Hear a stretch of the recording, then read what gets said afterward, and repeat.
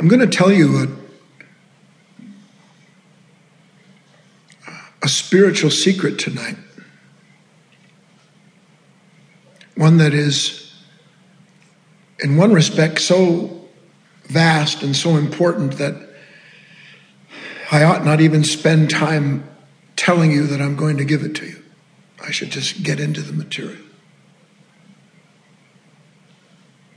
But I think it's important for you to understand that even if you don't follow what I'm talking about, because I have to use stories and I have to use metaphors and I must show by example in your own life where experience validates what you're taught. Even if you can't follow this yet,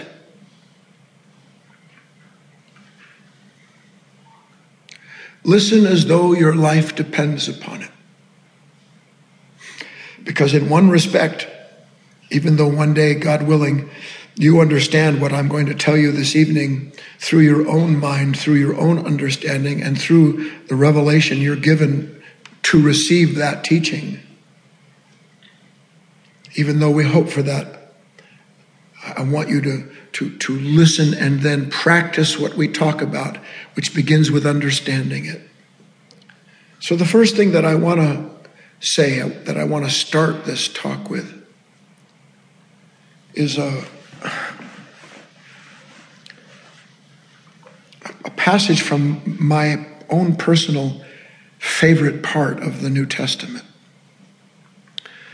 And you know, I'm a writer working on a new book right now. And because you write for the world's consciousness, not for people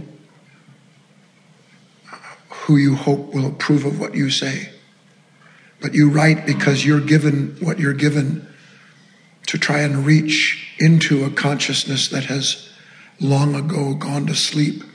You have to understand that in certain instances, as with myself, that there are people, good people, spiritual men and women, who never use the word God. There are even good people who have been so punished by the idea of religious training and the indoctrination that psychopathic people professing to be part of God's life punished so thoroughly that it's a turnoff. But I beseech you in every meaning of the word to listen to what I want to say about this one particular passage, because it sets the entire tone for what we're going to talk about. It is from Matthew 5, which begins with the Beatitudes. And Matthew 5:6 is the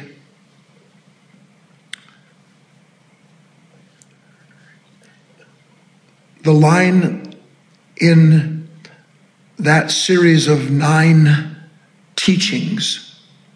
It happens to be the last line of a second triad. There are 3 triads. There are 3 special sections in the Beatitudes.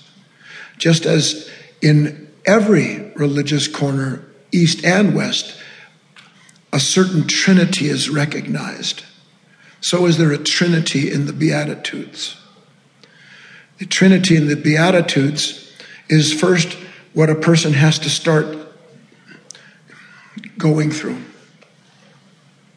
That's the first. And the second, and I mustn't spend time on this, the last one of the second sets up the entrance into the third. And the third triad, the last part of the Beatitudes, is about a man or a woman who has realized, and then you may use the words you want, who has realized who and what they are in their heart of hearts.